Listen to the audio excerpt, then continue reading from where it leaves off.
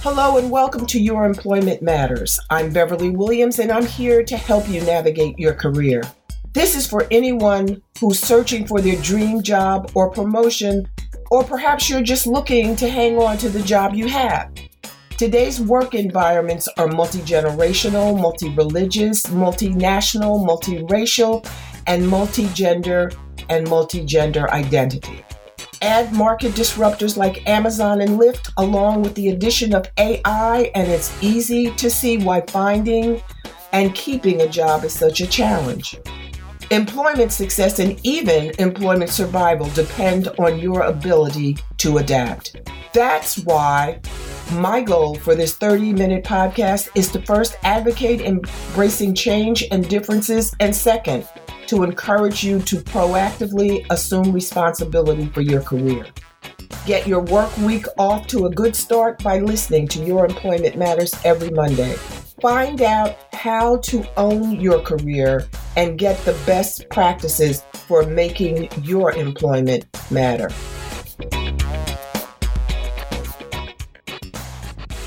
Hello, everyone. My guest today is someone I haven't met face-to-face, although COVID is over.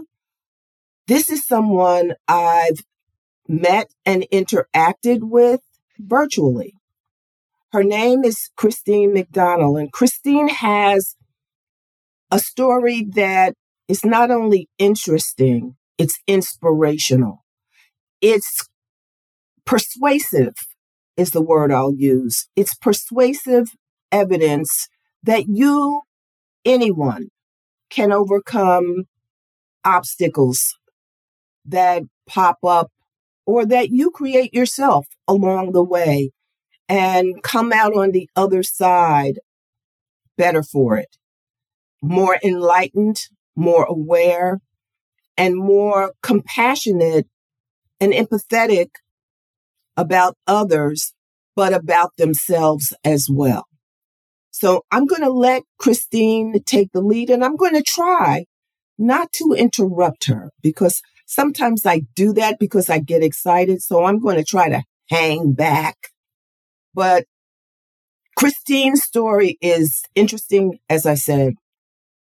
I think you may take away something from it. Christine, thank you. This is Christine Macdonald, everyone. Welcome, Christine. Thank you, Beverly. It's so great that we're doing this. Really excited to be here. Thank you.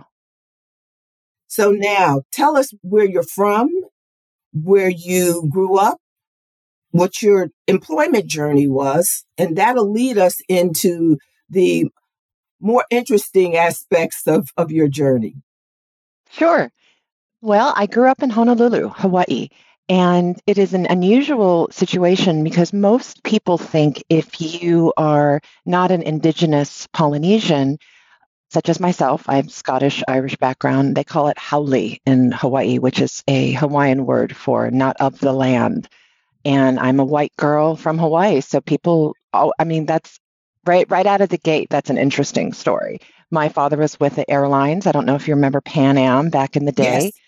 I grew up in the 70s and 80s in Honolulu, and when I was about 13, I was diagnosed with a severe cystic acne case. In fact, it was one of the most prominent cases of acne conglobata at the time. It's hard to say, but what it basically means is I had severe cysts filled with blood covering most of my face, my chest, my back.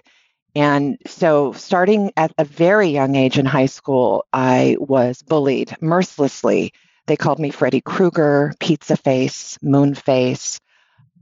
So married with the bullying, and of course it was the 80s, so cocaine was the drug of choice for everyone. And as soon as I found that drug, it really sparked something in me and made me feel the confidence that I was lacking. And it is definitely the genesis of my toxic journey. I have spent close to 20 years using drugs and was sexually abused when I was 13. And so when my skin issues were basically navigating my decisions and my choices because I had no self-worth, And then I was abused. All of that compounded into, as soon as I graduated high school, I found my way on the stripper stage. And for the first time in my life, I felt validated. I felt like I was beautiful when a customer would come up and give me a dollar bill. And all of this takes place in the 80s in Waikiki. So it's a very interesting story. My book, Face Value, From Working the Pole to Bearing My Soul, is all about survival and my why. And why did I make the choices that I made? And it's also about my how. How did I get out of that life? I ended up spicy dancing is what I call it. That's the G-rated way of saying stripper. I ended up dancing and using and doing all those toxic things for a good decade. So how did I get out of it? How did I find my worth? I first had to move away from the island, and I started getting into, when I moved off the island, I was in California and I waited tables. And from the waiting tables to about a year later, I found my niche in sales. And then I realized stripping is the ultimate sales job. You're selling the idea of sex. You're selling the idea of the customer being wanted and seen, really. So I parlayed my sales experience from the stripper stage into sales in the office. And that's sort of where my career started outside of the stripping world. Tell me how you were able to get a job stripping with your Skin. Mm-hmm. Well, Because that's a great. you wear fewer clothes, so more of you was exposed, I would suspect. 100% true. And I did feel very exposed. But back in those days, I had, those 80s hair days. My hair was my force field. My hair was something that I sort of hid behind. And if it makes sense, you feel very exposed when you're nude on stage, but that also deters from my face. So I did a lot of, I call it drag queen makeup, very heavy, heavy makeup and lots of hair. I call the John Bon Jovi hair from the 80s. So the way that it started, the way that I first found my way to the stripper stage was I was in Waikiki in our G-string bikinis and rocking our bodies that, of course, back then we felt like we were overweight, which I think is silly. When you look back on old photographs, do you ever do that? And you look back at your 19-year-old self and you think, right? Why did I think there was nothing wrong with me? So anyway, I was with my girlfriend, who is this gorgeous beach blonde Barbie doll, gorgeous girl. And she was approached to do a wet t-shirt contest. And my friend knew that I could dance. And she said, well, I'll do it if my girlfriend does it. So he said, all right, both of you. And so when we entered the contest, it was just a natural vibe for me. And I actually ended up winning the contest. So that's how that started. So that was validation for you. 100%. Oh, yeah. And it was also a big FU. Okay. To the bullies in high school. It was vindicating. I felt vindicated for the first time. Like, see, now who's Freddy Krueger? Do you know what I mean? Right. So now you say you segued into sales. Mm-hmm. What aspect of sales did you embark on? Well, the first sales job outside of waiting tables, because food servers are also salespeople, in my opinion, you're selling an experience. You're selling a dining experience, and you can make the experience wonderful for whoever's out dining or not so great. So because I sort of was a natural salesperson, the person who I waited on was a recruiter for Icon Office Solutions. And that is a company that was heavily neck and neck with Xerox. So copiers, network peripherals, printers, things of that nature. Mm-hmm. So she said, have you ever thought about a sales job? And so she recruited me. And I'm 28 years old and I'm living in the East Bay of California. And I felt like Mary Tyler Moore with the beret and the, you know what I mean? I'm like, I'm making it, I'm going to make it after all. So I got on the BART train, got the job at Icon, worked in downtown San Francisco. And that's what I did. I basically started selling copiers, and this is back before Google and the internet, and it was the late 90s, and the internet just wasn't as big as it is now, if it was even a thing. I can't even remember. But my boss basically gave me a map, a hard map, paper map, circled zip codes, and said, that's your territory. Go sell a copier. So I did, door to door. And boy, that's a great way to build your tenacity and to build your confidence and your humility, that's for sure.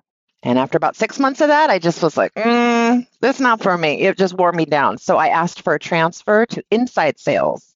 And that's where I really shined because I already had a set base of customers. They called me when they needed toner or anything that has to do with their printer. So what did you learn about yourself, if anything? That I am stronger than I thought, and that I am smarter than I thought.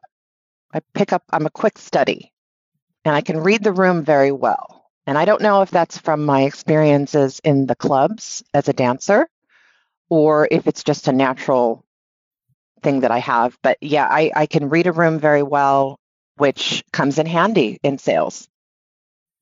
Well, it makes you a good judge of character. I mean, you can anticipate what people might say or do that might be problematic. I mean, I would think that would be a carryover from the club work. I mean, you have to be able to recognize where there might be danger, or, a situation that may be uncomfortable. And in sales, see, I wouldn't be a good salesperson. I know that. I always needed to have a paycheck, a salary. Commission would never work. I would starve. I would absolutely starve. But if you have the personality and your speaking voice is very soothing and, you're very calm, I can see how you would come across very persuasively, empathetically, friendly over the phone. And that would help generate sales. And if you can sell, you can make a lot of money. And thank you for the compliment, by the way. I agree with you. And it is a very cutthroat business with sales. Some companies offer a base salary, which is not enough to live on. Some companies are commission only. So yes, in my opinion, to be a successful salesperson or someone in that sales entity with your career, it is cutthroat. You need to be somewhat of a shark, but in the kindest way possible. And my thing was I was a great opener, but I was not so great at closing, which is why I merged from outside sales to inside sales, because in the outside sales realm, in that lane, you really need to be a born closer. And when I say closer, I mean, you just got to ask for that sale. You got to assume the sale. And part of me, I just didn't have that in me. So I knew that about myself, luckily, quickly into the career. Well, see, and that's another thing that I think is important and that I cover in not as expansively as I would have liked, but I did cover it in my book. You have to be realistic about yourself and what you bring to the table, your skill set, what you do well and what you don't do well. And if you're not honest with yourself, let's call it, you're going to have a problem in an employment realm, because you may think that you're all that in a bag of chips, and maybe you are. If you're selling, if you're opening the sale, but you're not all that if you're the closer. So you have to, people say stay in your lane. I don't say stay in your lane. I say find your lane, perfect how you perform in your lane, and acquire skills that will allow you to perform in another lane. But don't go in that second lane until you've acquired and perfected those skills. You got to hone your skills. I love that. And you're absolutely right. When you know yourself and you know what your strengths, what your blind spots are, it helps so much in any industry that you find yourself working in. It's navigating who you are internally versus who you think people expect you to be.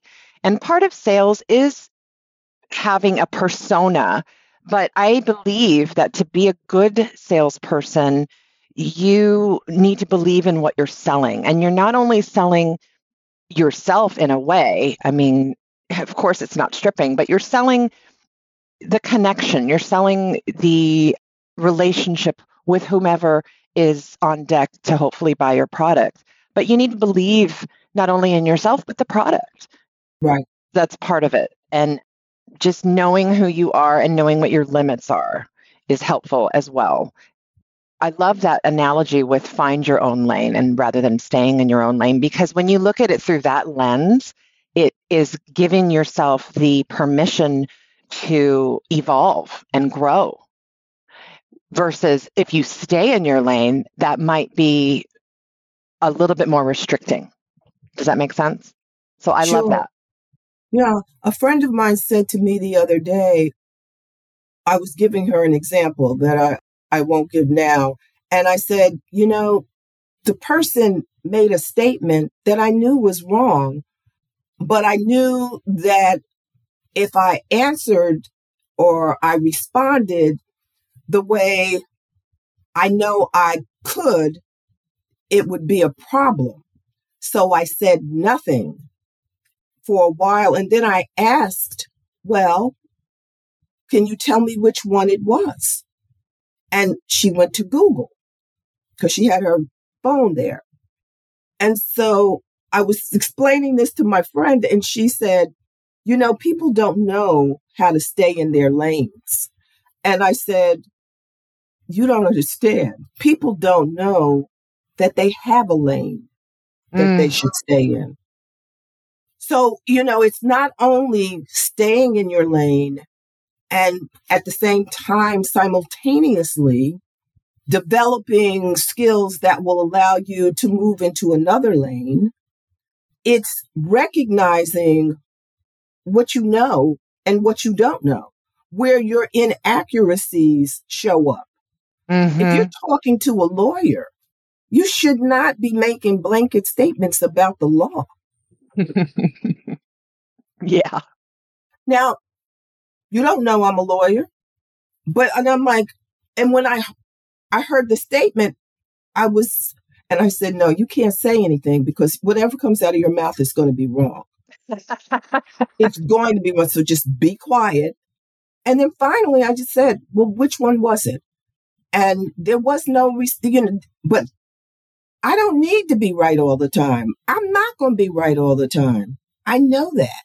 That's how we learn, right? That's how we learn. Mm-hmm. But when people say stuff that I know is wrong, it's like, there's no reason for me to speak.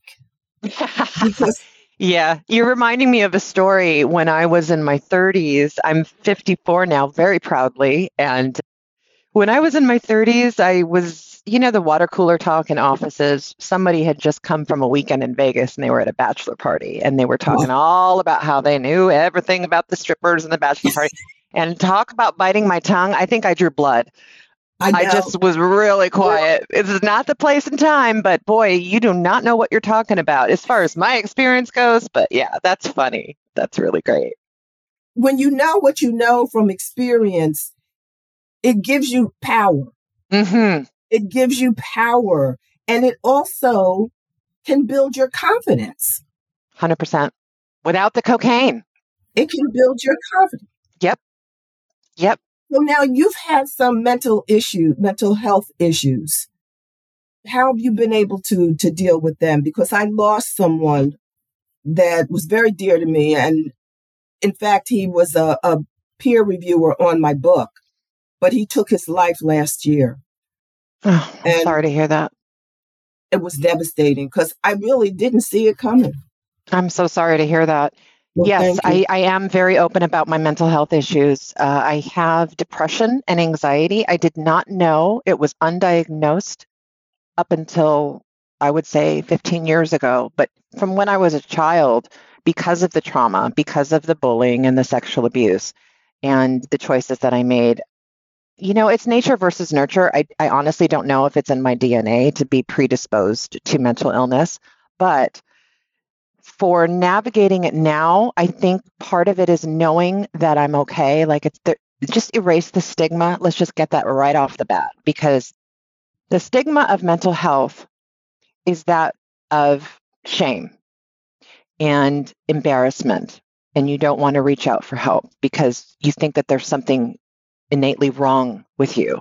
Why do I have these dark thoughts? Why am I lost and I can't seem to find the light? So a lot of people let it fester inside of them without realizing that it is, in fact, a serious medical issue and needs to be addressed. So just because you can't see it doesn't mean that the person isn't unwell. And if you erase the stigma of mental health and you reach out and say, I'm having these thoughts, which is suicidal ideologies, which is different than being suicidal. Because suicidal ideologies is something that I've had since I was a child. I've Googled ways to do it. And the being suicidal is actually trying to do it. And I am not going to speak on behalf of anybody else, and I'm certainly not a therapist or a doctor, but I believe that when you share your stories, it, number one, makes you realize that you're not alone. And so it helps others. Yes. It helps others. Absolutely. And as soon as you realize you're not alone, there's a tiny bit of light that can come through that little crack in your darkness, and you can cling to that like a tether and say, okay, if I can get through this day, if they can get through this day, then I can get through this day. I hope that my book helps with people who are struggling with mental illness. In fact, on the dedication page, one of the last things I say is, to anyone out there who has struggled or has tried to end their life, I am so glad that didn't work out. And I'm so glad you're here because I feel you. So I'm hoping that message resonates. What's the name of your book again? It is Face Value: From Working the Pole to Bearing My Soul. And you can get it on Amazon, Barnes & Noble, Walmart. Now, what message or what tips do you want to leave listeners, based on your experience and really a unique perspective? Your journey has been unlike most. It's true. And the ironic thing is I didn't even know it was unusual until I started digging into it and writing my story. And I thought, okay, so I guess this isn't normal. Because, when you grow up, when you're inside of it, it's hard to see that anything is not supposed to be the way I don't know. How do you describe that? But when you're in it and you don't know any different, that's your normal. So for my tips for anyone who may be struggling or has a unique story of survival or is in the weeds and in the thick of the darkness right now is to just know, number one, that they're a unique person and that they have attributes and value. And if you've ever done quote unquote bad things, that does not mean you are a bad person. If you've ever done shameful things, you don't need to be ashamed of who you are. There are opportunities and stepping stones of growth, and that's how you evolve. So you may have the cinder blocks pulling you under of the person that you once were, but that's not who you are now. So try and look at it through the lens of evolution rather than having your behaviors from the past or current behaviors holding you back. Well, Christine, I sincerely appreciate you taking the time to share your story with me and my listeners. And it's my hope that hearing how you have come out on the other side and are continuing to do the work necessary to keep you there, that it will inspire other people to do the same. Thank you. I sincerely appreciate your time, your wisdom, and the fact that you're so willing to share your experience. Well, thank you. I appreciate that. And I feel that the book is going to help people. So I'm very, very appreciative and grateful for the opportunity. And it's been such a great time to chat with you. Wonderful. Well, listeners, I'm going to say goodbye until next time. Please tell them where to find your book again, Christine, and the name. Thank you, Beverly. It is Face Value: From Working the Pole to Bearing My Soul. You can find it on Amazon, Barnes & Noble, Walmart, or you can order it at any local bookstore. Thank you. And my book, Your GPS to Employment Success: How to Find and Succeed in the Right Job, is available on Amazon, Barnes & Noble, and independent bookstores everywhere. And thank you for listening. Until next time. Bye-bye. Thanks for listening to Your Employment Matters with Beverly Williams. If you found this podcast helpful, please subscribe and leave a review. I truly appreciate your support, and that helps other listeners find the podcast. If you have a comment, question, or suggestion, you can reach me at baWilliams@youremploymentmatters.com. My book, Get the Job Done, is available on Amazon.com and BarnesandNoble.com. Please join me again next week. Until then, remember to embrace change and differences.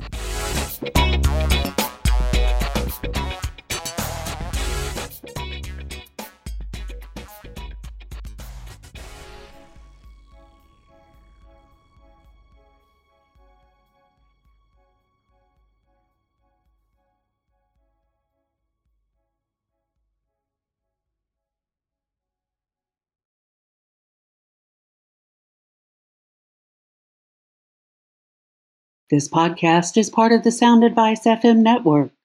Sound Advice FM. Women's voices amplified.